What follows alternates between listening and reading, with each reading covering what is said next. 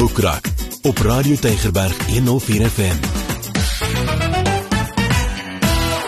Baie hartlik welkom, saam met my Ingrid Venter is tyd vir Boekrak. Kom ek vertel vir jou van nuwe boeke wat ek ontvang het van ons uitgewers.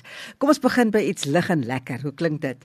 Uit die romansa reeks, Jy is my droom deur Alma Karstens, en dit gaan oor Ellie. Toe sy haar nuwe buurman Simon die eerste keer ontmoet, is dit alles behalwe aangenaam, maar hy sê sommer hier met reg aan die begin, sy moet nou haar hond vir wie sy so lief is, die hond se naam is Rudolf, van sy eiendom af verwyder, en dis nou nie 'n goeie begin nie.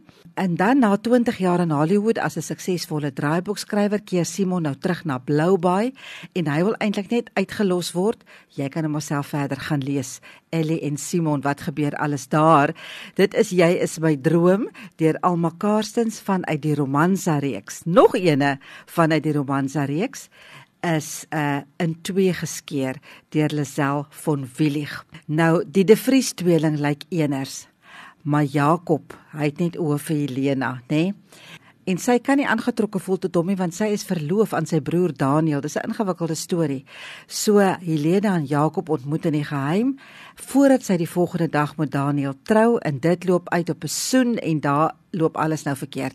So dit speel so 'n bietjie terug in tyd hier in die Kaapkolonie. As jy hou van sulke tipe boeke, gaan jy die ingeniet. Lekker ligte leesstof vanuit die romansa reeks. Dit is in 2 geskeer deur Lisel von Willig, gesê historiese storie, né? Die ander een is 'n moderne een. Dan het ek 'n boek gekry, uitgegee deur Tafelberg. Dit was nogal vir my moeilik om te lees. Geskryf deur Dan Mafora.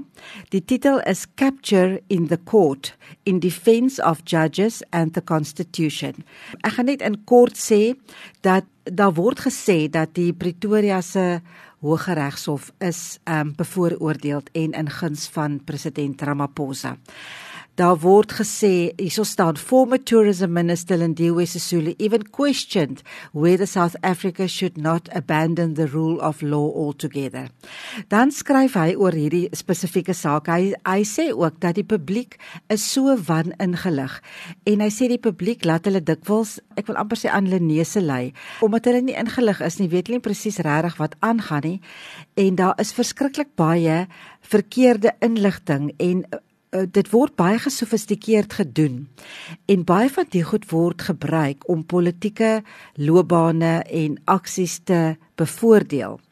En hy sê dit gebruik die publiek se gebrek aan kennis partykeer tot hulle voordeel, né? En dan skryf hy maar oor wat beteken dit vir die toekoms en vir die stabiliteit van ons demokrasie en ons vermoë om politici verantwoordbaar te hou, natuurlik. So hy kyk ook na die gevare op die oomblik wat daar is in ons regstelsel, en waarvoor ons moet versigtig wees, en dat ons nie op 'n verkeerde koers gaan nie voordat te laat is nie. So ja, dit is waaroor hierdie boek gaan, Capture in the Court, in Defense of Judges and the Constitution, deur Dan Mafora, uitgegee deur Tafelberg. 'n boek wat deur die skrywer self uitgegee word. Die skrywer is Stefan Skutte. Ek sal nou vir jou na gesels die nommer gee. The Last Jukebox Heroes. Dis sommer 'n roman. En dit gaan oor, as ek weet nou nie waar hierdie skrywer woon nie. Kom ek dink ek nou hy woon in Eiserfontein. Ek is nou nie seker nie, maar in elk geval. Chris Coltrane, hy is die hoofkarakter hier. Hy is 'n baie suksesvolle sakeman, maar hy is ook 'n alkoholist. En dan loop alles net skeef, sommer sleg skeef, nê, met baie mense in sy lewe. Sy maatskappy hou 'n intervensie met die raad, en hy storm uit, en hy storm daar in 'n klein kroegie of cocktailbar met die naam van Dimitris in Kaapstad, een van Kaapstad se voorstede. Daar storm hy in, en daar is die eienaar Julie Ross, en sy probeer net haar beste om kop bo water te hou, want haar pa het vir haar gelos met 'n baie slegte nalatenskap, kan ek nou maar eintlik sê, en sy hoop nou net, haar laaste hoop is dat 'n Kersfeesete wat sy nou beplan, dis nou eintlik soos 'n special wat sy gaan hê, gaan vir haar genoeg geldjies inbring, dat sy die huur kan betaal voordat sy nou op straat sit. En dan kan jy nou maar verder gaan lees. Hy gebruik die klankbaan van liedere wat dan op die jukebox speel, en in mekaar geweef met stories van Julie en 6 mense wat nou in hierdie kroegie sit, gebroke mense, nê? En dan ontwikkel dinge op 'n baie interessante manier en dit eindig onverwags, is al wat ek kan sê, en dit verander hierdie mense se lewe. Dis waar hierdie storie gaan, The Last Jukebox Heroes. Dis 'n storie wat gaan oor karakters, die musiek vorm 'n groot deel daarvan, en hoe musiek ook mense kan beïnvloed, nê? Dis 'n storie oor keuses, en dat ons is maar almal vol foute, nê? Maar ons het 'n goeie hart. Daar's goedheid in elke mens.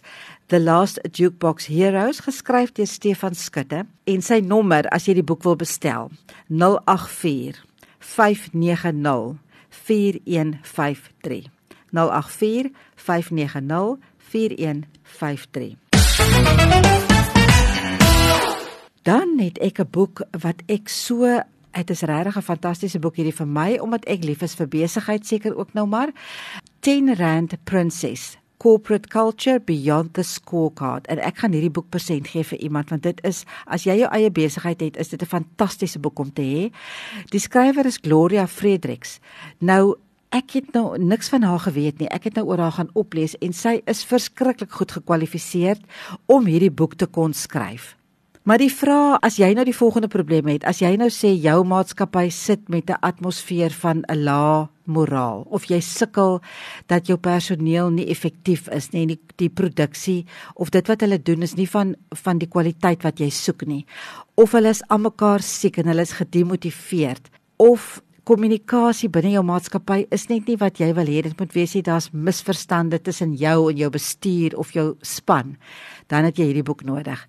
Hierdie boek is vir leiers wat weet dat sukses afhang van jou vermoë om die hele tyd te kan aanpas, want 'n besigheidsomgewing verander die hele tyd, nê? En om dan die regte span in plek te kan sit, en hoe om daai span te lei en te bestuur. Dit leer vir jou hoe om jou span te motiveer, hoe om jou mense gerespekteer te laat voel, want as mense, personeel gerespekteer voel, en hulle verstaan hulle waarde wat hulle toevoeg tot hierdie maatskappy, dan is hulle baie meer toegewyd om die beste te gee, nê? In hierdie boek gaan praat sy nou oor die basiese beginsels van al hierdie goed. En miskien het jou maatskappy, dalk is jy op 'n slegte plek binne jou besigheid en het jy hulle praat van 'n culture change nodig. Sy vertel vir jou hoe om dit te doen. Dis regtig 'n uitmuntende boek hierdie.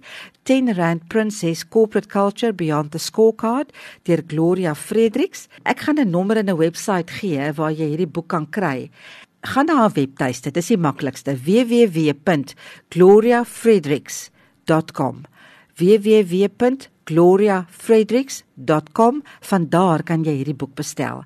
Dit is regtig waar, as jy in besigheid is, maak nie saak of jy een of baie personeel het nie, jy gaan 'n paar goed leer, dit kan ek nou vir jou sê. Daar is mense wat haar so hoog aanskryf en net vertel wat se verskil het sy binne hulle besigheid gemaak toe sy gekom het, want sy is ontsettend prakties in dit wat sy doen en dit wat sy aanbied. So, dit is nogal 'n oulike boek om te hê. So ek dink ek gaan nou 'n boek persent gee, en ek gaan ons nou hierdie boek persent gee vir oggend. Dit is Gloria Fredericks se boek 10 Rand Princess, so ek wil graag weet, wie is die skrywer van 10 Rand Princess, en jy kan jou kopie kom afhaal as jy die gelukkige een is. Lees hom lekker deur, maak notas, gaan maak 'n paar veranderinge, jy gaan wil veranderinge maak as jy dit deurgelees het, en dan gee jy dit vir 'n volgende persoon. So dit is my geselsie vir vandag by die Boekrak. Volgende week maak ons beslis weer so tot dan, sê ek dan eers van my Ingrid, totsiens.